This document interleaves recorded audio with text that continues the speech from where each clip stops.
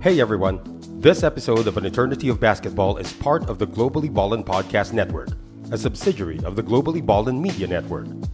For this show and other shows like it, such as the Globally Ballin Podcast, as well as projects like it, such as original articles and video work, visit globallyballin.com now.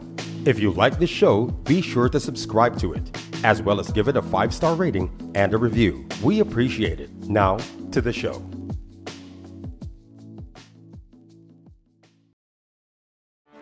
Get ready for the greatest roast of all time, the Roast of Tom Brady, a Netflix live event happening May 5th. Hosted by Kevin Hart, the 7-time world champion gets his cleats held to the fire by famous friends and frenemies on an unforgettable night where everything is fair game. Tune in on May 5th at 5 p.m. Pacific time for the Roast of Tom Brady, live only on Netflix.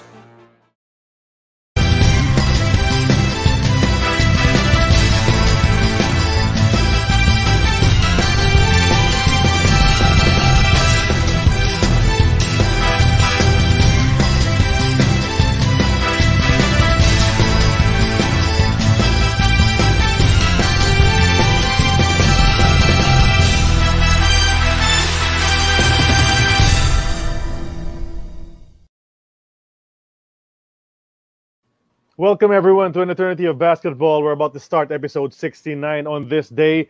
An Eternity of Basketball is now on Instagram, so please follow our Instagram page. Check out everything that we post over there. Share it with your friends so we can get bigger in this network of ours. We're part of the Globally Ballin Network. Check out articles, audio, and video projects on the Globally Ballin Network. Of course, one of the shows there, AEOB. You got to catch that together with Hang Time and Rhonda. And on YouTube, please subscribe to our YouTube channel, the Globally Ballin YouTube channel, because starting tomorrow, Feb 14, all episodes 1 to 10 of AEOB will only be seen on the Globally Ballin YouTube channel. So we're going to migrate all our past episodes slowly to the Globally Ballin YouTube channel. Eternity of Basketball, anytime, anywhere, on the go. We're on Spotify, guys. You can listen to us even when you're in your car, you're hanging out in the waiting area. You can catch us on Spotify. And of course, Linktree/Globally Ballin. That's the link you need for everything that you want here on Globally Ballin and on AEOB. So now, let's start our episode. Let's dive right into it. Well, he's been in the news, especially in the past year, because the last dance of the Chicago Bulls, hey, that was his idea. He's the one. He's the reason that even happened. He won an Emmy Award for that. He was an import here in the Philippines back in 1986 for the Tanduay rum makers. Lots of stories to talk about, so we'll just introduce him right away. It's Andy Thompson. I'm Charlie Cuna, together with Noel Zarate and Sid Ventura. And Andy, welcome to our show. Thanks, guys. I'm really, really happy to be here. Of course, people remember Andy being here, playing for the red and white of Coach Turing Valenzuela, together with Mon Fernandez, Freddy Ubal, the rest of that championship crew. A bunch of great guys, some of the best in Philippine basketball history. But let's go all the way back. We're talking about history. Let's start from the start. You grew up in the Bahamas. You were born and raised in the Bahamas. And how does a guy from the Bahamas get into basketball? Man, that's a great question. You know, I would probably have to give my brother Michael all of the credit for that, because for the most part, the Bahamas was known as a baseball nation. There were a couple of guys who broke out early and they got a chance to go and play in AAA and AA baseball. And eventually a couple of the guys went and actually played in the major leagues. Mm-hmm. And so, you know, as kids, when you see somebody make it, you want to try and follow in the footsteps of those guys who made it. So I was more of a baseball player all of my life until my brother, Michael, who was 4 years older than me, was discovered just by chance. Pure luck, coincidence. His coach came over looking for another Thompson kid by the name of Charles Thompson. Charles Thompson was 6'7", like my brother. And he was an American coach looking for this Charles Thompson through the recommendations of another Bahamian guy playing in a high school in Miami. So the coach comes over looking for my brother, looking for Charles. He jumps in a cab and he calls up a friend of his before he jumps in the cab, and he says, the Thompson family that I'm looking for, where are they? And my brother only played church basketball, church league. Never played in high school in Nassau in the Bahamas, but he dominated the church league because it was just a lot of short people. And he really developed a reputation in church league. And so the church leagues at that time were bigger than high school basketball and all the other leagues. And so he got a little reputation as this tall, gangly kid who can dunk and block shots, grab like 30 rebounds in a game. And so this guy who the coach contacted, it must be the Thompsons. They're a really tall family. Everybody knows them. And he sent the coach to our house looking for Charles. He walks up, introduces himself. Hi, I'm Coach Caldwell, and I'm here. We talked about your son Charles coming over and playing basketball for me. My dad looks at the coach and go, "What are you talking about? I don't have a son named Charles." I said, "What do you mean? We spoke about that." He said, "My son's name's Michael." He says, "You don't have a son?" No. He said, "Michael, come out here." Michael, 6'7", 17-year-old kid at the time, walks out of the room. True story. The coach goes, "Well, I didn't come for Michael, but I'll take him." Right. And that's how Michael a great story. Discovered. He was discovered purely by chance. Of course, my dad thought the coach was crazy, and the coach left his name and number. And I had an older brother who was into baseball, and he got a little exposure with the Dodgers back in the day. And he pleaded with my dad. He said, "Let Michael go. He doesn't have any future here. He's not going to go to college. If he doesn't make it, he can always come back home."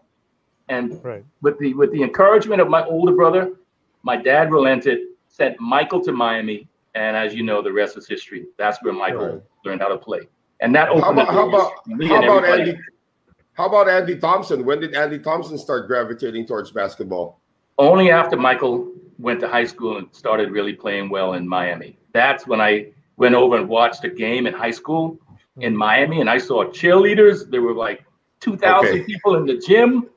Because in the Bahamas, you played most of your games outdoors. There were no gyms. It was just bush league, right? And so when I saw organized basketball on an American soil with a hardwood floor, and I was like, wow. And right then when he was 7, I was 13, I switched my focus more to basketball and left baseball alone. All right. And you followed his footsteps. He was eventually playing at the University of Minnesota, where he became the #1 pick in the NBA, in the NBA draft for Portland. And then a couple of years later, there you are in Minnesota as well. How did that feel, trying to follow the footsteps of Michael, considering, he became the #1 pick? Well, once again, it's probably one of I call it a very fortunate mistake, if there's such a thing as a fortunate mistake. I actually got a scholarship to play at the University of South Florida. It's in Tampa. And I really didn't like it. We played in a makeshift auditorium that was in a convention center. We really didn't have a home court. And once again, I went to see my brother play in his last college game. I was a freshman. He was a senior at that time. And I went up and I watched him play against Michigan, and I think in Indiana, in an 18,000 seat arena with fans and national TV audience. I was like, whoa. So I was used to playing in the Sun Belt Conference with 4,000 or 5,000 people. I go to the Big Ten and there's 18,000 people in this arena. I get seduced by the bright lights. And right then I said, "Michael, do you think I can play in this league?" He was like, "Yeah, why don't you transfer?" And so I went back and I asked my coach if I can transfer, and of course he was so mad at me. He was so mad. He didn't want to let me go. Eventually he relented, and then I transferred, and I spent the next 4 years at the University of Minnesota, which I say was a mistake, because I got there, I was a big fish in a small pond. When I got to Minnesota, I was a small fish in a big pond. They had so many good players that were better than me, and my career was just a series of stops and goes, ups and downs, and a lot of people lies there. Well, and not to mention the weather, of course, coming from Miami, going to Minnesota. I was going to mention. I didn't think that through. I didn't think that one through. Yeah. But I did see. I was able to catch a photo of you in one of your Minnesota teams. You wearing the puka shell, so the necklace, which Michael Thompson made famous. He would wear it even during the official NBA games. But some guys went to the NBA from that team. You had Kevin McHale, you had Randy Brewer, Trent Tucker, Jim Peterson, guys that you played with and who eventually played in the NBA with your brother. Let's speed it along. After that, after your career at the University of Minnesota, where did you first play overseas? Or did you play in the CBA or anywhere in the States? I tried out in the CBA, and I was in Wyoming. And while I was there, I had a pretty good chance to make the team, and I hurt my ankle. And back 36 years ago, if you're in the CBA, 40 years ago, there was no injured reserve. They sent you home, and they said, okay, when you get better, you come back. They sent me home, and they called me back, I think about 4 months later, and said, hey, we want you back. Can you come back? But I was in a little town called Casper, Wyoming. Literally, the town folded up at 5 o'clock. There was nowhere to go, nothing to do. It was the most depressing town I had ever been in my life. And I was like, no way I'm going back to that team. I didn't want to go back. And then the next spring is when I signed a contract to play in France. I played in France for 2 years. Okay. How'd you wind up in the Philippines? Yeah. Philippines was interesting. I came back from France wanting to try out one more time in the NBA. And my agent got me a tryout with the Seattle Supersonics. And I went to a camp prior to the veterans camp, just so the coach can get to see me play and see if I could have a chance to make it. And while I was in camp, they signed Dale Ellis, who was one of the greatest three-point shooters of all time. Right. Nate McMillan, who was a rookie. I was actually Nate McMillan's rookie. I shared a room with him. And once again, bad timing, man. They got Dale Ellis and they got Nate McMillan, way better than me. I get cut. My agent says, well, I heard about this job in the Philippines. And I was like, Philippines? Did they play basketball in the Philippines? I had no idea there was any professional in the Philippines. And so right after I got cut from Seattle, he said, if you want to go, they want you on the plane in like 3 days. He said, you got a day to think about it. I wasn't sure about it. I prayed about it. And the next day I called him up and I said, he says, they playing $10,000 a month. I said, sign me up. Yeah, that's a lot of money. Right. That was a lot of money back then. Yeah. A lot of money. Yep. And then you didn't know anything about the Philippines. I'm sure you were pleasantly surprised to know that the weather was something like the Bahamas, probably. That nice, warm, fuzzy weather over here. I'm sure you like that. But when you got here, did you hear that you were replacing a guy who was averaging 33 points and 19 rebounds, and yet they were not happy with his performance? They kicked him out. You remembered all of this? I can't believe you guys must do a lot of research, man. Yeah. We're still with the PBA, and Charlie's a big Tanduay fan. Yeah, I was a Tanduay fan. I told you about when it. I heard they cut a guy averaging 33 and 19, I was like, what in the heck? Do they think I'm Michael Jordan? I was like, what did they expect me to do? I had no idea that there were guys who were averaging 35 and 40. So 33 was actually underperforming when you came to Billy Ray Bates and Rob Williams and maybe one other player. So I had no idea that you took 25 shots a game, you play all 48 minutes. And so I had no idea. I just thought if they expected me to average 33 and 19, I'll probably be cut in 3 days. You had to be Superman to be an import here back then. Yeah. Well, for a little context, the guy replaced Benny Anders. From my understanding, he developed liquid in his knees, and so his knees were a little shot, and his team was 0-4 at that time. So that's right.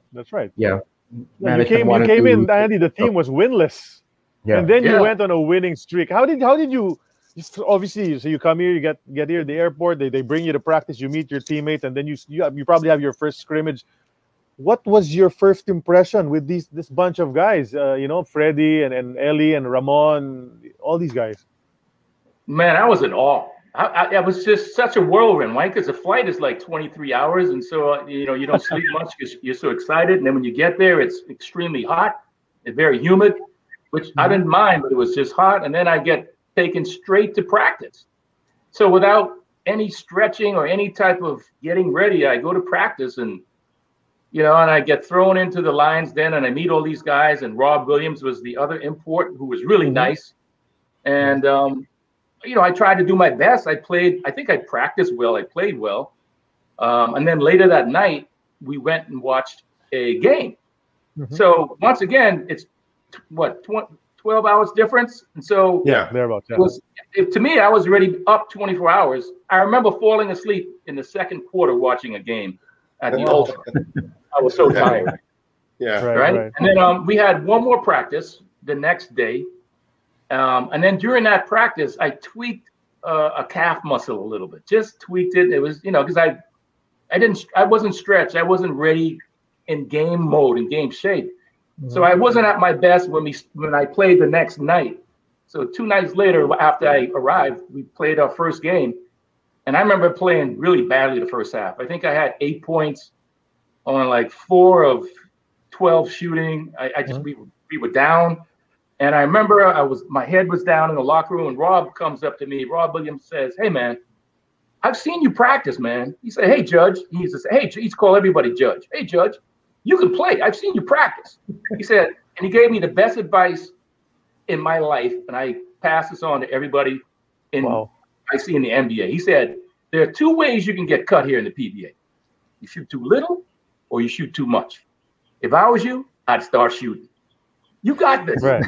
And he patted me on the back, and that gave me the confidence I needed. And I came out the second half, and I think I scored 18 or 20 points in the second half. And I picked up Rob's, and we came down to a last-second shot. Rob took the last-second shot, missed it. I grabbed the rebound, took a dribble, got a jump hook, and I hit a shot at the buzzer. And I won that. And that started our win streak.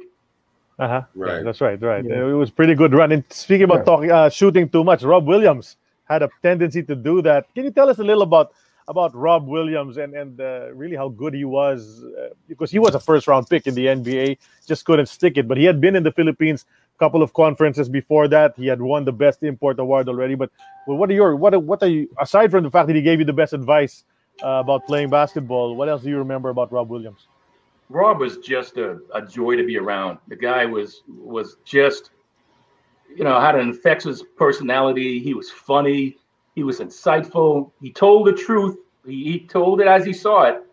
And he had a lot of answers for everything. If I wanted to find a place to go buy, groceries, if I didn't know, who to date or where to shop, he had an answer for everything, man. And he was so helpful to me in that first couple of weeks, finding my way around the city, who to trust, who not to trust, introducing me some of the guys on the team, and telling me about some of the things they like to do on the court. Just a great teammate, man. And I miss him. I miss him all the time because some of the best stories I always tell people is my time in the Philippines, spending it with Rob. Yeah. Andy, your time here, that's the third conference of '86. That perhaps was one of the best collection of talent in terms of the imports in one conference in the PBA. You had Billy Ray Bates playing for Ginebra. Then you had Dexter Shouse, and you had several players from the University of Houston, Michael Young, Alvin Franklin, and Rob Williams, and Benny Anders, who you eventually replaced. When you got here and you saw this lineup of fellow imports, what was your first reaction to that? I was like, wow, because some of these guys were ex-NBA players. Very seldom did I meet other ex-NBA players when I played in France, because a lot of the ex-NBA players who played in Europe at that time played in the top leagues, top divisions. I wasn't in the top division in Europe. So I never played against ex-NBA players. I played against them in summertime or in summer leagues or whatever, but playing against ex-NBA players of that caliber, and these guys were young. I knew Billy Ray Bates because he played with my brother. So I knew Billy Ray Bates in Portland way before he got to the Philippines. So I knew what Billy Ray was capable of. I knew Rob Williams was capable of. Michael Hackett was another guy who didn't put up big numbers, but man, he was just a load to guard because he was 6'5", 265 pounds, and just an immovable object. At least, So, man, listen, man. When I saw what I was up against every night, I knew I had to get my rest, and I thought one thing I've been given that most of these guys don't have. I have a motor, and I can run because I was in shape. Right. And so I remember that I'm going to run whoever guards me up and down the floor so much so that by the fourth quarter, I'm going to still have a little bit in my tank. And so that I can take advantage when they start grabbing their shorts, I can get easy, a couple of easy baskets and just run the floor. Because let me be honest, man. I was not the most skilled and the best, not even close to being one of the best shooters or players. But I had a work ethic. I knew the game. I was smart. I knew how to take advantage of angles. And I had a great teammate in Rob who was not afraid to shoot and take a lot of the big important shots. And that took a lot of pressure off of me because I was not that type of player at that time to take every big shot in the game. That was Rob's responsibility. So I was great to have him on my team that I can say, bring us home, Rob, because that's what you're great at. Yeah, that's right. Noel. Yeah, I was just going to ask, Amon, you mentioned Rob Williams, but among the local teammates, who do you remember making the biggest impression on you? Man, Mon Fernandez. Mon was the smoothest guy. I played against Alex English a couple of times, just, fooling around. He's like Alex English. Wow. Smooth as silk, skinny, who knew the game. You think you can figure him out, and then he pulls up quickly for a quick shot, or he drop steps and comes underhand. He was just one of the trickiest, best players that I've seen, and I'm so happy that he was on my team because he was the only Filipino player that was averaging 20 a game.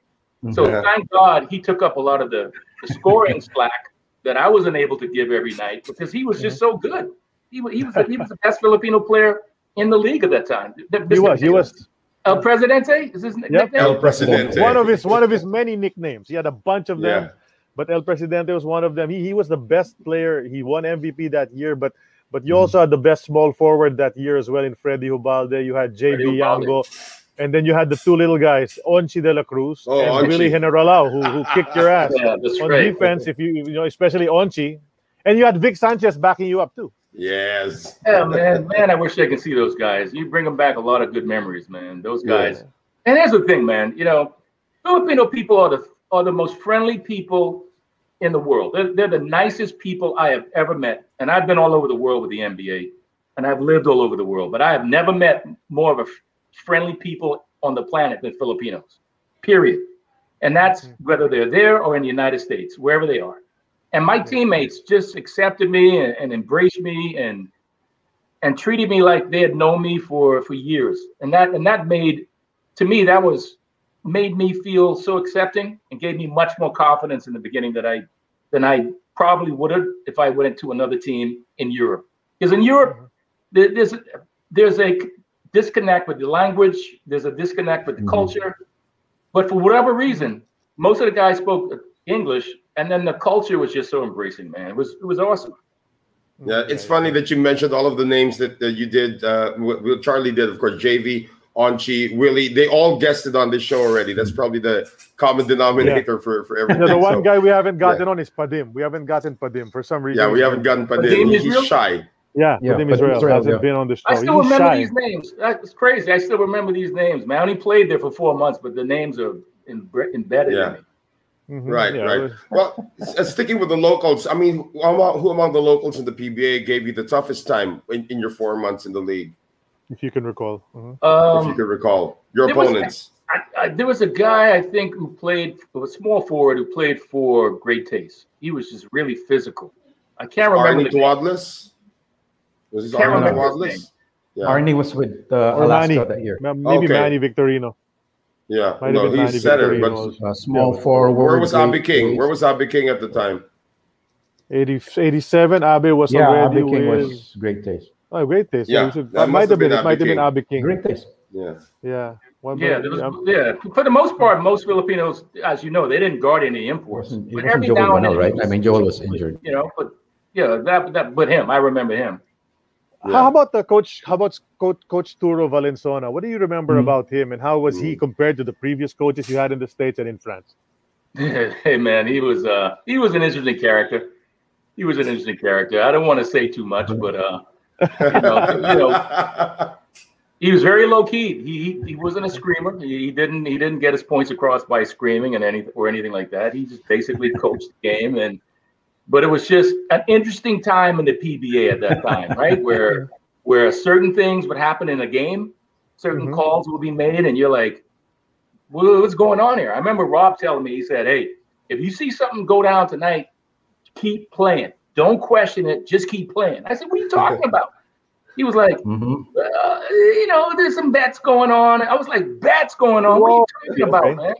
So he's like, hey, if just Don't ask any questions. Just go with the flow. And anyway, so I remember a couple of times in a game where things were going south and they should have been going north. And Rob's like, just play, brother. Just play. And coach would be the same. Coach would be like, just play the game. Wow. Okay. That's interesting. That's interesting, man. I hope we could dive deeper into that. But we'll probably do that next time. You didn't know the PBA was like some of the games were fixed? Well, I've heard some allegations, but of course I don't know if they were really proven. Stories like that, but I'm a lawyer, and I always say if I wasn't there, I didn't see the evidence, I'm not going to say it happened, right? So, but of course, I mean, I guess it happens everywhere. But go ahead, Sid. Go ahead, Sid. Sid, are you there? Oh, his internet's been shaky. His internet's a little choppy. It's Well, that's what I heard. I can't prove it, right? There's no way you can prove it, but it's just that you hear these things when you're an import. Like, hey, man, just keep playing no matter what you see. Yeah. All right. I don't think Sid's with us yet at this point. I was gonna say before the conference ended, you injured your calf. Was it your knee? It was your knee, right? You got an injury. Okay. And how did that happen? Was it during practice or was it during an actual game? No, Michael Hackett. Okay. Michael Hackett fell on my knee and it buckled, and that injury partially tore my meniscus and caused some damage. I was able to finish up the season, but that pretty much was the end of my career, because once that happened, I knew that was it. I was done. Mm-hmm. And do you recall? Of course, Michael Young was one of the better imports. He led his team to the finals against Bates and Hackett. But Michael Young, remember, beat you guys, or I'd say beat us, because I was a Tanduay fan, on a last-second 3-point shot to eliminate Tanduay from finals contention. Do you recall that game where they set up that play? Michael Young goes around the screen, gets that almost near half court, and he hits a lefty 3-pointer to eliminate Tanduay from finals contention. Is that something that you still recall? Michael was the toughest guard for me in the PBA. He was a ridiculous, man, because he had a handle. He was a guard and a forward. He can play both positions, right? And he can shoot the three. So how do you defend a guy who can shoot the three, who could take you up the dribble, post you up, who's bigger and stronger than me? And I would rather guard Billy Ray, because Billy Ray can do some crazy things at times. Okay, right? that's different. Yeah. But Mike, and also Michael, as you know, Michael took 35 shots a game every night. Yeah. Right. I remember one night he scored, I think he scored 50, but he took 45 shots. So it shows you how many shots he had to do to get to 50. So I hated guarding Michael because it was just impossible. I just hoped that he would miss when I tried to, put my hand up there. But I remember that play, and we were down 3-0, and I knew at that point in time there was no coming back. And it was like poetic. He ended our misery, man, because I knew there was no way we were going to beat them. Right. Yeah. Well, they made it to the finals, but they did lose to Ginebra. JB Young was watching, by the way. Your former teammate. He's watching right now. What's up? We got a message from one of our fans. Manuel Roero is saying that you used to have a flat top. Yeah. when you were playing. Sorry, that was Paul Lim, who actually said he used to have a flat top hairstyle.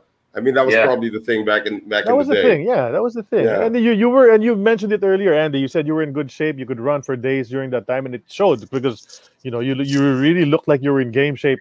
But that happened to your knee, and then for some reason you guys weren't able to make it to the finals, and so the team wasn't able to complete the three straight, which we call a grand slam here in the Philippines. But so you ended your career pretty much after that. You didn't play any more competitive basketball after that knee injury?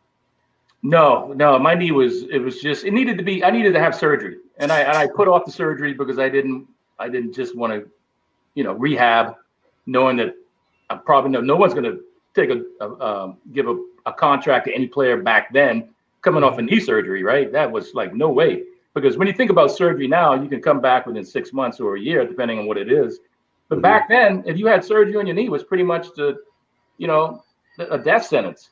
And so I didn't want to have surgery right away. And this is what happened, guys. So I leave the Philippines. I go back to Portland. My brother, who had just gotten traded from Portland to San Antonio. So he's in San Antonio. I'm in his house, taking care of his house, hanging out. And I go to see my girlfriend in New York City. Right. So I went to see my girlfriend in New York City. She was in New York. She took a job at the NBA. So while I'm there visiting her, she says, "Hey, I heard there's an opening for a PA position at NBA Entertainment." I said, "What is NBA Entertainment and what is a PA?" A PA is a production assistant. I didn't know anything about the NBA or about this production assistant position. But while I was there, she arranged for me to sit down with the executive producer, Don Sperling, and he interviewed me. And we connected, we bonded, and he said, "Hey, there is not an opening now, but if something opens up in 2 or 3 months, I'll give you a call." Right. What were you doing in between? I mean, from after retiring from basketball completely, hanging out at your brother's house in San Antonio until you got to the NBA, what was Andy Thompson doing? I was trying to figure out what to do with my life because my knee was blown. I knew I had to figure out something pretty quickly. But in the meantime, I knew I had this interview in my back pocket, and I was hoping that would come through. But I remember, this is really interesting. I remember a friend of mine who I wasn't really doing anything. Fortunately, I had saved the money that I made in the Philippines, so I was living off of that. And he got a job for me as a sanitation driver on a garbage truck. Okay. And I said, "Wait a second. You think I want to be like a garbage truck driver? Like, that's not, it's like, no way I'm taking that job." And I remember I called my brother and I complained to him and I said, "Can you believe this guy wanted me to work in a sanitation truck?" And my brother said, "So why didn't you take the job?" I said, "I don't want to be a garbage truck driver." He said, "That's not your career. That's just a job that'll tide you over until you figure out what to do with your career.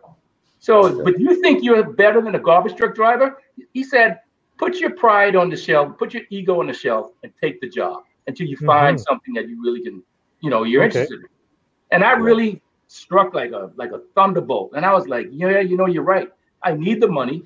It paid a lot of money." And I said, "You're right, Michael. This is not my career. I'll take the job till I can figure out what to do." And you did. The next day I call the guy up and I say, "Hey, I'll take the job." He said, "Man, you missed it by like 14 hours. Wow. The job was somebody else took the job." Right. And here's the kicker, though. Here's the kicker. Later on that afternoon, after I was like depressed and I was like, "Man, what do I do?" I get a call from the executive producer at NBA Entertainment. He said, "Andy, it's Don Sperling." He said, "Do you still interested in the job as a PA in New York?" I said, "Yeah." He said, "Then get here in 2 weeks and the job is yours." Wow. So just like that, I went from not having a job to getting broken and saying, take the career, take the job until you figure out what you can do with your career, being humbled, accepted the job. The job was no longer there. Then getting the job of my dreams, which is what I'm still doing 35 years later. That was meant for you. That was really meant for you. Meant for you then. Yeah, exactly. We're going to go down memory lane. We have some photos that we got, some of which you contributed, Andy. Let's look at them one by one. Let's just see whatever you remember. Here's the one at Minnesota. One of those. Wow. Obviously, you can see you there with the necklace. I can see Randy Brewer. Man, we have a lot of good players on that team, right? There's 1, 2, 3, 4 ex NBA players on that team. Wow. I see Trent Tucker, Randy Brewer. Is that Jim Peterson, number 20? Jim Peterson, yeah. And who's the fourth guy? The 33 was John Wiley. The 33 is Zeb Howell. He never played anywhere, but there's a kid there, John Wiley, number 35, standing next to Randy Brewer. Mm-hmm. Yeah. This guy was a 6'7", 6'10" small forward who could shoot threes, and he never made it. He was better than probably Jim Peterson and better than Trent, but had a problem with the weed. Okay. Oh, okay. Yeah, a lot of them went that way. Couldn't stay off weed, man. But this guy was unbelievable, but he just couldn't stay off weed. Amazing talent. Trying to remember, you're wearing number 21 here. Is there a specific reason that you chose 21? No, I don't even know why I chose 21. I thought maybe Michael Cooper. No, I had that number ever since I was in high school. Okay. Oh, that's not about Coop. Okay. Yeah, or something like if I could just play half as good as my brother's stuff, right? 43, a little less. Yeah. Number 43, Michael Thompson. Okay, so there you are, and then your coach over here, the guy in the middle. What's his name? I listed it down. Jim Dutcher. How was he? How as your college coach, did he get on you? Was he a relentless kind of guy? One of those demanding Bobby Knight types? No, nobody's like Bobby Knight. Thank goodness. He was just the opposite. He was a very good X and O guy. He was a really good game planner, game practitioner. I wish he would have played me more, but yeah. But right. I mean, you look at that. You look at certain positions. The center position, solid, right? Nobody's taking Randy's job. Trent, one of the best shooters in the history of the NBA. Nobody's taking his job, and he and I are the same height. And the two power forwards on the sides of Brewer, they were starting power forwards, and then there's me with a bunch of other guys that are 6'5" to 6'7" tweeners, right? That was the only position that got substituted in and out the entire season. So the 1 through 4, 5, and 2 was solid. The 3 position, we rotated in and out. Somebody had a bad game, somebody else would come in. If that person had a bad game or 2, the next person would. So we never really established an identity for the position I played in college, which was small forward. And Trent Tucker's the reason there's a 0.4 rule in the NBA, right? Because he made that 3-pointer for the Knicks. Right.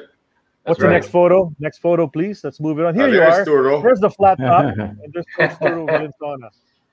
Yeah, this coach. And then there's Zal De La Tosa on your right. And the guy on your left. Did he bring you to some of his watering holes when you were here? No, back then I didn't drink. So he didn't. You know what they used to call me? They used to call me the Rev. Because I didn't drink, didn't smoke, didn't go to any nightclubs. I wasn't crazy like a lot of the guys all over the city. So they called me the Rev because I tried to keep it straight and narrow. So you didn't hang out with Billy Ray. You didn't hang out with Billy Ray, that's for sure. No. But where did you hang out when you were in the Philippines? Yeah. Where did you hang out? What was your favorite places to go to? Listen, man, I realized because I ran a lot, and we played 3 games a week. And then when you weren't playing, you're practicing. I remember the first week I got there, I thought you can, go out and buy all these great crocodile shoes and all these great suits for $50 because it was like these really good Hong Kong tailors. You can buy custom-made beautiful suits for $50 or $100. And I remember Rob said, dude, while you're here, you got to go out and buy all these shoes and buy all these suits because you ain't going to be able to get the same thing in the United States. So that first week, he took me around, and I remember coming back after spending 2.5 hours, 3 hours in tailor shops and shoe shops. I was exhausted. And the next day trying to play, I had nothing in the tank in the fourth quarter. And I realized— Because of shopping? Yeah. I was on my feet, walking around. And I remember that, listen, I said, if I want to last in the Philippines, I need to stay off of my feet. So I remember after every practice, I would go home, literally get off my feet and stay in bed, just so I can be prepared to play. Wow. Enough shopping for you. No Green Hills, no Divisoria for you. Yeah, listen, I same thing. I remember when I came back from the Philippines. No, before I went to the Philippines, when I came back from the Philippines, Michael was with the Lakers. He had gotten traded to the Lakers. So I go to the LA and I'm in LA and I had never been to Beverly Hills or Santa Monica Beach or anything. And I'm asking my brother, Michael, hey man, this is your off day. Can you take me to Beverly Hills and we can go to Venice Beach and walk around? And my brother looked at me like, huh? Are you crazy? He said, do you know how hard we practice? We practice for 3 hours a day. I got to pay 20-something minutes backing up Kareem. He says, man, I got to stay off of my feet. And when he said that, I was like, now I get it. Because I had to do the same thing. Right. Yeah. And that was a championship year for the Lakers. So and his rest did him good. What's next on the photos? Here's Rob. My man. That's my man. There Rob. You are. You and Rob were co-best players of the game. That's Romy Quintanar in the middle. About the Romy Quintanar. He passed away as well, Romy. Oh wow. So you're the only living guy from that photo. Picture. Oh wow. Yeah. That's a sobering thought right there. Yeah. No, but there's Rob. Yeah, he was a great import, man. Yeah, Ball handling, Rob was taking 3-point Steph shooting. Curry shots before Steph Curry was even born. That's right. Yeah. Absolutely, man. His range was ridiculous. Unfortunately, he'd had a substance abuse problem, but he would have been in the NBA many years if it wasn't for that. That's right. Yeah. Yes, I agree with that. I mean, they did pick him high. Denver did, but he didn't stick around. But yeah, we talked about his talent and how good he was. And yeah, there you are, best player of the game, co-best players. You probably got some sort of Jollibee hamburger gift certificate or something. It was a Jollibee best player of the game, if I'm not mistaken. Yeah, it was. Yeah, there was also a time they gave away rubbing alcohol. Your family rubbing alcohol. I remember Green Cross or something like that. Yeah. Yeah. Do you have Jollibee where you are right now, Andy? Do you still get a Jollibee every now and There's a then? Jollibee in New York, in Manhattan. Yeah, there is one. No, I can find Tundwai rum though. I had some the other day. Yeah, they recently Tundwai just partnered with Milwaukee and who's the other team? Minnesota. Yeah. Tundwai is partnering with the NBA teams now, so that's crazy. Okay, what's next on the slideshow? There's you. There's Ramon. Yeah. Like I said, man, I was probably so happy because he probably had about 25 that night and just went to work on whoever who was guarding him and probably won the game for us. That's why I was so happy, man. Well, there's Michael Young on the other picture. But look at the caption, Andy, of that photo. It says Ramon Fernandez is the X factor, acting like a third import for Tundwai. He was. Yeah, he was that good. He was averaging 20 a game. I think one of the lowest scoring imports was who was the guard for great taste? Alvin Franklin. Alvin Franklin was only averaging like 21 or 22, and he was an import. Yeah. So, Mon was averaging 20. So, yeah, he was an import. Yeah, Alvin Franklin played with Lou Jackson. Yeah. Lou Jackson was the big import for great taste. Was this Michael Young taking the winning shot against you guys over at the photo on the right? Possibly. Yeah, that's the image that I remember Michael Young. He just jumping on the other side is Michael Hackett. So you had the two Michaels, Michael Hackett and Michael Young. Do you remember that game, Andy? That was the game that eliminated Tundwai. Yeah. He talked about it earlier when you were having internet issues. Sorry. Yeah. When you glitched. Okay. When you glitched. Yeah. What's next? We're going quickly through the photos. Here you are on the cover of Sports Weekly. Yeah. And I got to ask about the headline of the second one, the sexiest import of all time. Andy, you know what? I have to tell this story because when Andy was here, I remember all the lady fans and the not lady fans. The fans who think they're ladies. Yeah, the ones who think that they're ladies. They were screaming your name. They were the sexiest import of all time, written by who? Tessa Mines, right? Yes, my college professor. Oh, Tessa? Tessa wrote that? Yeah. Oh, okay. My college professor. Yeah. Wow. So she had a thing for you back then, the sexiest import of all time. What can you say about that? Man, I don't even know how to. I have nothing to say about that other than, hey, it's just one of those things. You read it and you kind of go, holy crap, what did I get myself into? Well, that's the price for keeping yourself in really good shape. I mean, look at that photo. Look at that smile and everything. Yeah, you captured the crowd. And Tessa's probably going to say, hey, Andy, you still look good. When you see her, if you hear from her, tell her I said hello. Okay. We will. We get to speak to her fairly often. She's still pretty active in the basketball circles. She's running a PR agency, one of the most successful PR agencies in the Philippines. That's awesome. I hope next time I come down, I'm gonna have you guys get some of the crew together so I can see everybody. Right. Well, we'll take care of you when you get back here. What's the next photo? Oh, there's Clay. Let's talk about this guy for a short while. Tell us about how you remember him growing up and then how great he is right now. How proud you are probably of him. Oh man, I am so proud of him. Man, this kid. I remember the first time I actually played against him. I'd always see him when they were little kids and riding their little bicycles and on skateboards and all that kind of stuff. But then when he finally started maturing and getting more involved in basketball, I remember I went out to see my brother in Portland. Clay was only 13 at that time. And I went to see my brother and I went over to his house and I was anxious to see the boys. It was this Mikey, Clay, and Trace. And Trace is the one with the baseball career over here. But I remember Mikey and Clay, or Michael always talked about them and how good Mikey was, and Mikey was this, and Mikey. And so I said, all right, I'm going to go out, and I shot around with Mikey, and Mikey was okay, right? You know, he was about 6'3", 6'4" at the time. He was only like 14, but I knew he was going to be tall. And then I came and I said, Clay, your turn. So Clay comes out, and he's out there, and he pulls up and hits a 3. I was like, yeah, that's good. And, you know, I'm not playing great D at this time, and he hits another 3. So I go, okay. Yeah, that's just luck. All right. I'm going to play a little better defense on you this time and see if you can hit another.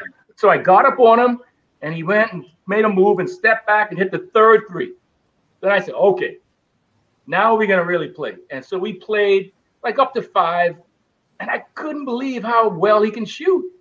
And I remember I went into the house, and I said, Michael, I don't know about Mikey, but that boy Clay can shoot, man.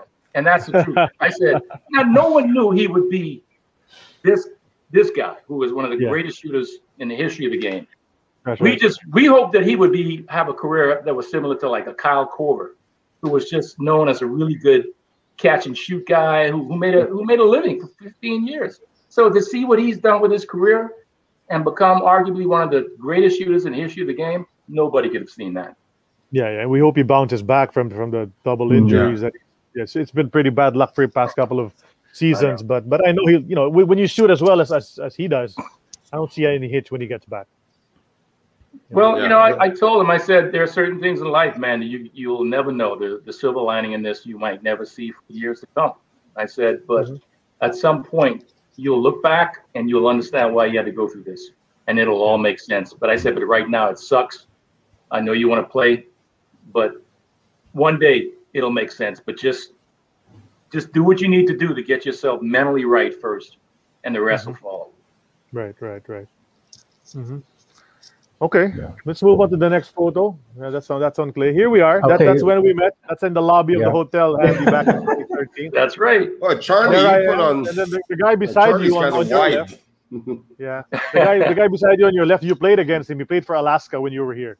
Oh, wow. Played I don't for the remember Alaska that. team. He was Normal Black's teammate. His name's Frankie Lim. Frankie Lim. The other guy's a Yeah. coach as well. That's Coach Ariel Van Guardia. We all happened to be sitting in the lobby. I saw Andy Thompson walk by, and I said, "That's Andy Thompson." I had no idea you were with the NBA and all of that. I didn't know. I didn't read about it yet. So I walked up to you and I said, "You're Andy Thompson." And I remember you said, "Yes, I am." And then we started talking about Tanduay and all of that. So I had to sneak in a photo opportunity with you. And then remember you asked me for Mon Fernandez, Freddie Ubalde, and Eli Capacio's telephone numbers, and I did give them to you. I emailed them to you that same evening, I think, or the day after. So yeah, so you were able to see Eli, right? Yes. I remember because I saw you guys talking at the game, and Eli Capacio, who was the team captain at the time when you played here, and he unfortunately passed away a couple of years after that. Oh man. Yeah. Well, we're all getting old, huh? We're all getting old. Yeah. I look a lot younger back then too.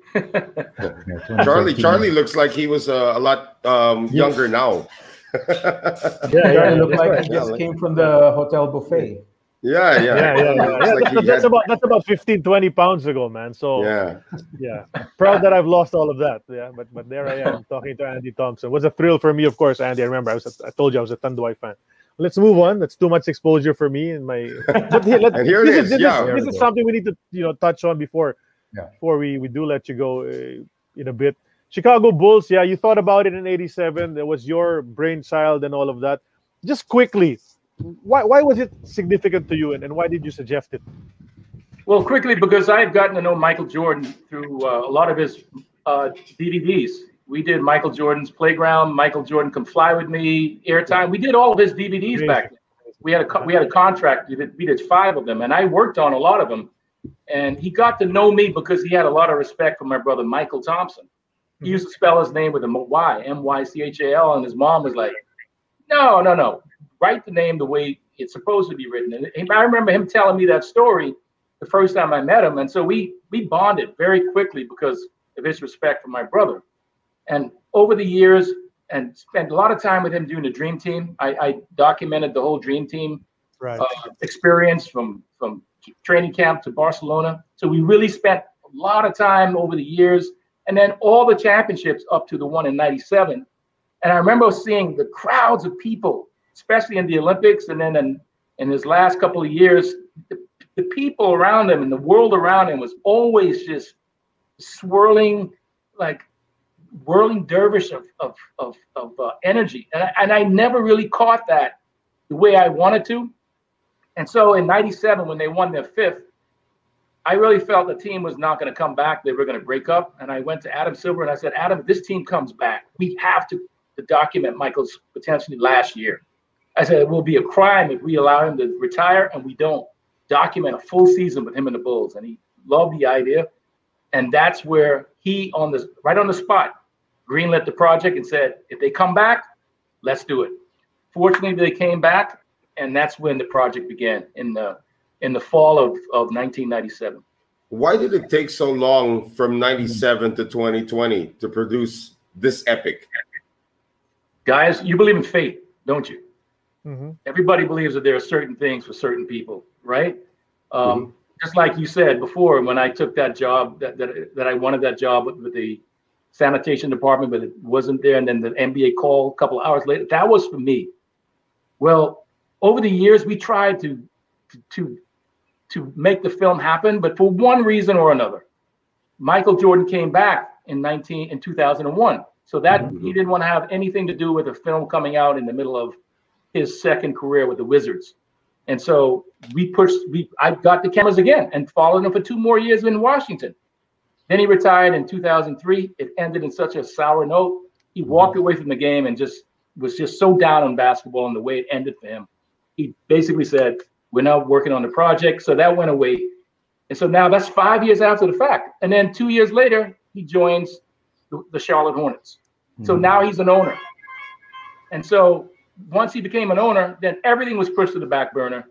And it wasn't until year 18, which was 2018, we finally heard something from a producer who was interested in it. And he was the one who went to Michael, got a meeting with him, and pitched the idea that, hey, it's time. It's time for the kids to see who you are. And in 2018, he was greenlit. And fortunately, in 2020, in the pandemic, with everything just being shut down and sports was taking away from everybody, this was the right place and the right time for this film to come out. And that's why I say it's fate. Yeah. Timing is everything. 23 years later, right?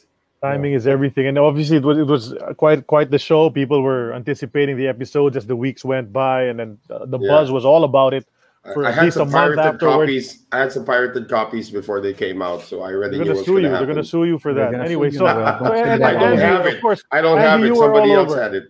You were all over the talk shows. You were all over. You've guested in a couple of local shows as well, talking about that entire experience.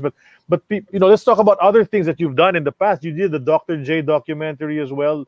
That must have been great. Working with Dr. J. We're more of, I can probably relate more to Dr. J than I can to Michael Jordan, because of how great he was when I was a kid.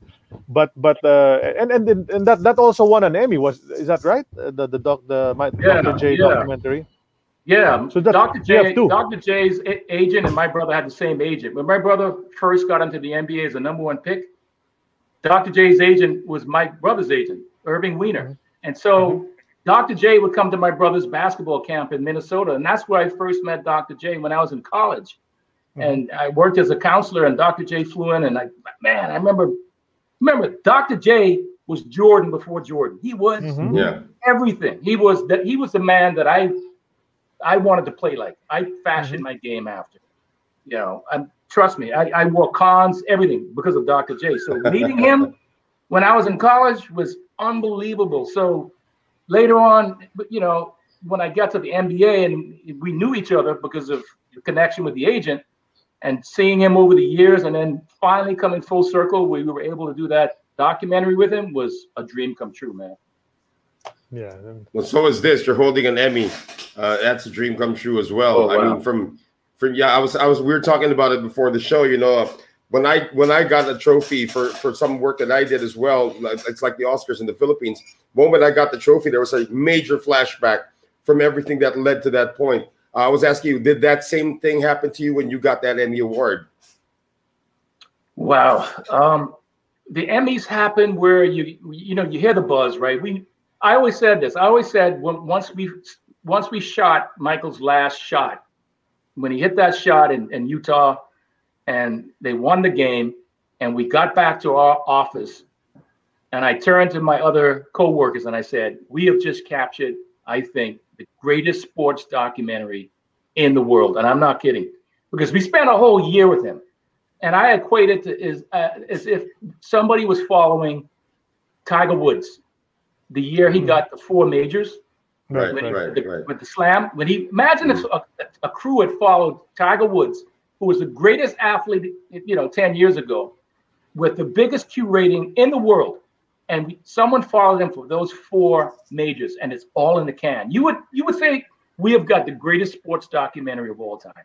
What it's like to be Tiger Woods in the middle of the storm and winning the greatest feat in golf history.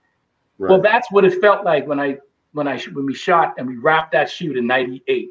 That we felt that we had captured the greatest sports documentary, period. Here's the thing, though. Back then, documentaries are only 90 minutes long, 2 hours at the most. That's right. And that's what everybody was pitching at that time. We would do a 2-hour documentary. So fortunately, it never got made because Mike Toland, the producer who basically came on board, and said, we want to do a 10-part episodic of Michael's entire career, but use the '98 season as the thematic that strings the whole thing together. Right. And so when I saw the concept, I knew it was going to be one of the greatest documentaries of all time. So I'm not saying this to brag. I'm just saying I knew what we had. But I'm just so happy that what Mike was able to do with it, what Jason here, the director, was able to do with it.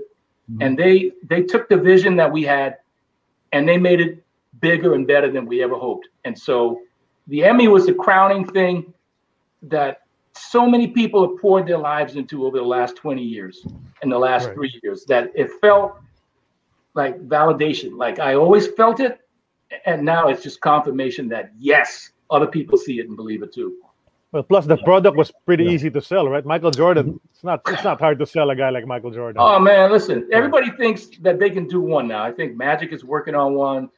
I heard there's another player. I think Shaq might be doing. Everybody wants episodic, multi episodes, but you don't have the. We had a library of Michael access that he had given us over the years that was bigger than anybody else's. It's not easy to do 10 episodes if you don't have access. And I think a lot of these companies now are going to try to stretch and make these 9-10 episodes, and it's not going to be nowhere near as good. One quick question, Andy. Was there any story or scene there that you regretted that you had to leave out from the Last Dance because there simply wasn't enough space or time to include it?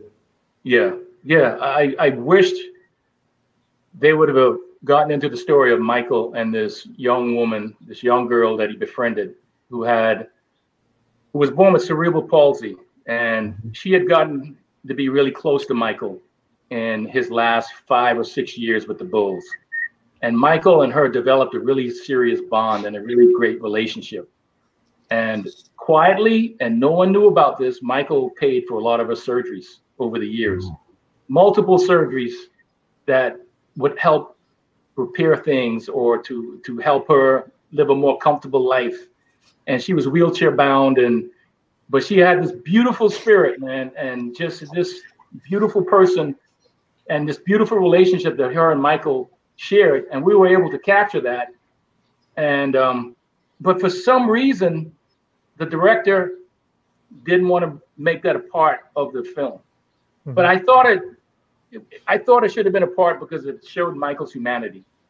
Because as you've seen in the film, Michael can be really salty at times. He can be tough to do. But off the court, man, Michael was the most giving person I've ever seen. I would not want to be Michael Jordan for 1 week, maybe for a day, but for 1 week of people bugging him and the requests and the phone calls and but he was always so nice to people, in spite of all the people just reaching and grabbing at him. And the fact that he did this to this girl and made her life and prolonged her life because of all of the medical assistance he gave through his charitable giving. I wish that would have been told because he's that would have been a good. Yeah. That would have been a good nice. It would have been a nice touch to that documentary. But Right. but Andy, you did tell us top of the show that you, with your busy schedule, you have something to attend to now. So do you have a couple of minutes left, or do you need to go? A couple of minutes. Already? Yep. I already told my wife, so she's being patient. Yeah, okay. Thanks so much, Mrs. Thompson. But yeah, well, it's been a great chat. Obviously, we haven't really delved into a lot of things that we wanted to talk about right here. So I'm actually going to do a public invite right now. Now that everyone's watching, I'm going to say you need to come back for a second part one of these days. sometime down the road when you have time to chat with us. Let me ask you this: why don't you ask your fans if they want me back? They should let you know, and if they say they want me back, I'll come back. Okay, I will do that. I want to have you Facebook and page. Michael on the same show. Michael Thompson and Andy Thompson on the same show. But I can Noel, get it. Charlie, and to get Sid my brother? definitely want you back. Yeah. Noel, Charlie, and Sid want you back, Andy. But I'm going to go through just a quick bunch of quick questions for you. You just tell me your choices. I'm going to give you some choices. You tell me who you choose. No explanations. Let's just go, rapid fire. I do this at the end of most of our shows. It's called X's or O's. I'm going to ask you, Billy Ray Bates or Rob Williams? Rob Williams, only because that's my teammate, man. You got to stick with the blood. All right. Michael Hackett or Michael Young? Boy, one guy beats you up and just made your life miserable, and the other guy just never stopped, never saw a shot he didn't like, and just shot every time he got it. So I actually could rather get beat up by Michael Hackett. Okay. All right. How about Dexter Shouse or Harold Keeling? Oh boy, Harold Keeling was super fast. Dexter could jump out the gym. I would go. Dexter Shouse, man, was box office. That guy could dunk on anybody. Right, Yeah, right. And he was here on the show Right. 2 weeks ago. Norman Black or Michael Hackett? Norman Black. Tell you a quick story. I remember one game I had like 38 points and 28 rebounds, right? And I was like, damn, I was playing against my Norman Black. And I looked at my stats sheet. I was like, yeah, man, because Norman Black's a good rebounder. I was like, man, I played well tonight.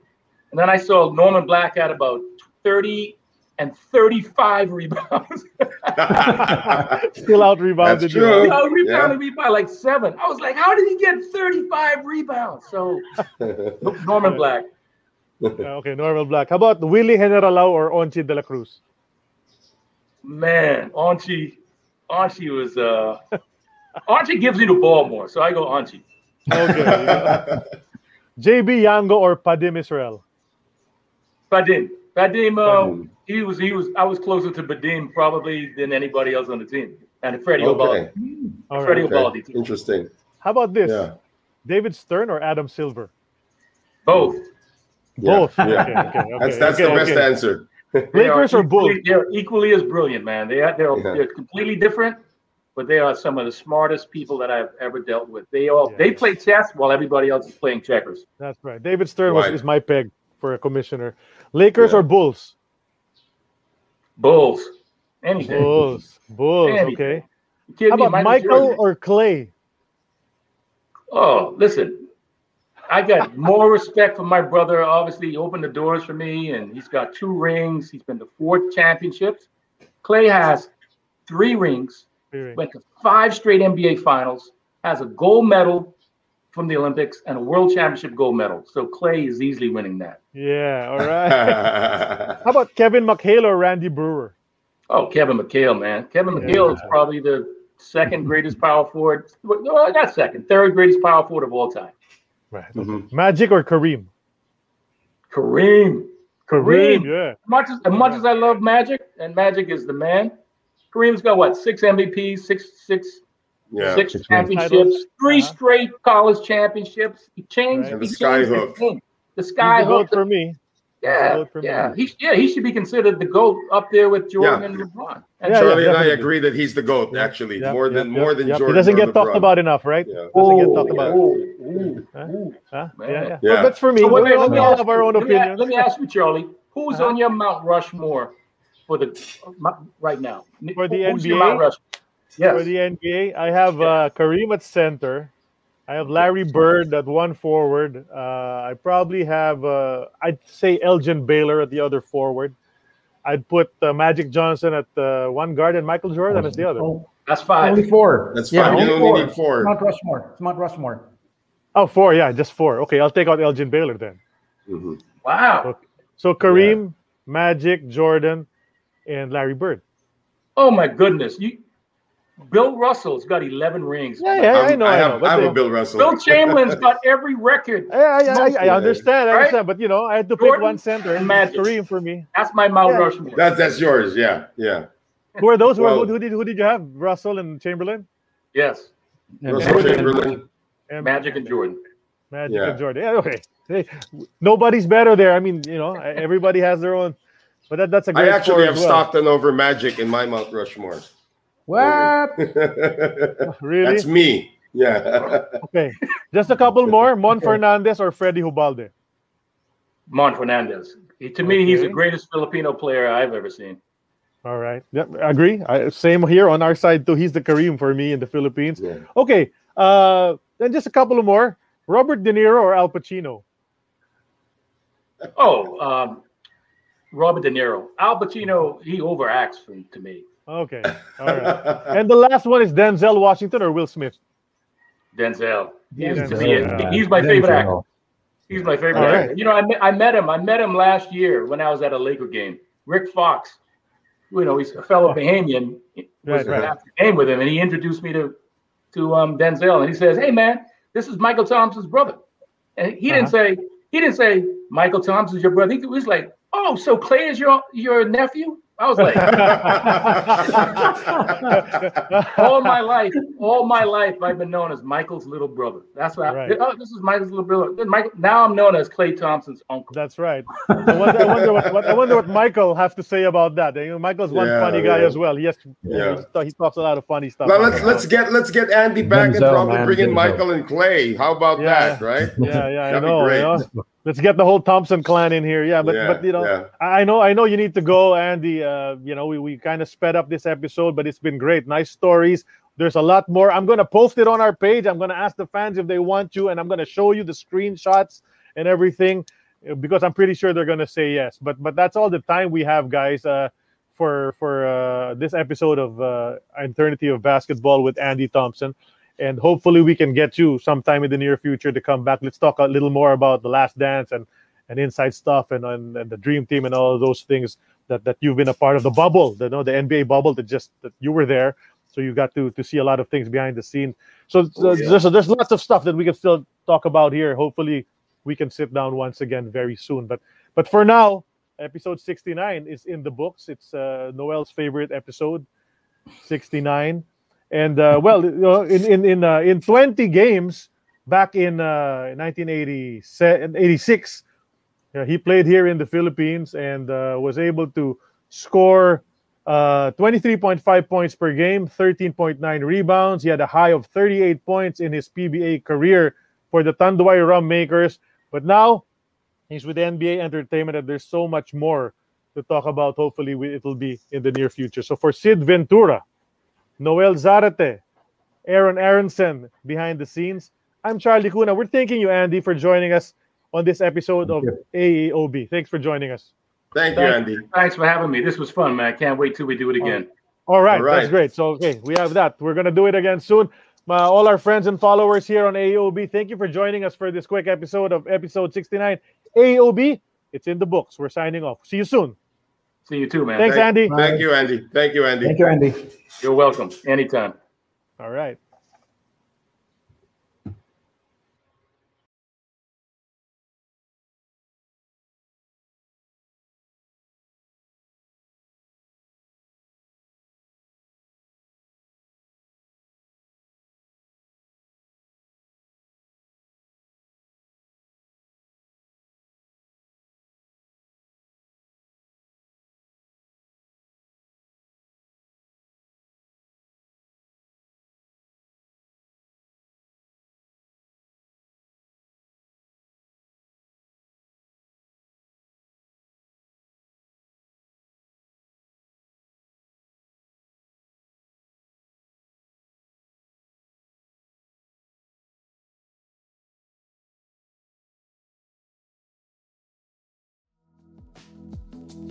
That concludes this episode of An Eternity of Basketball.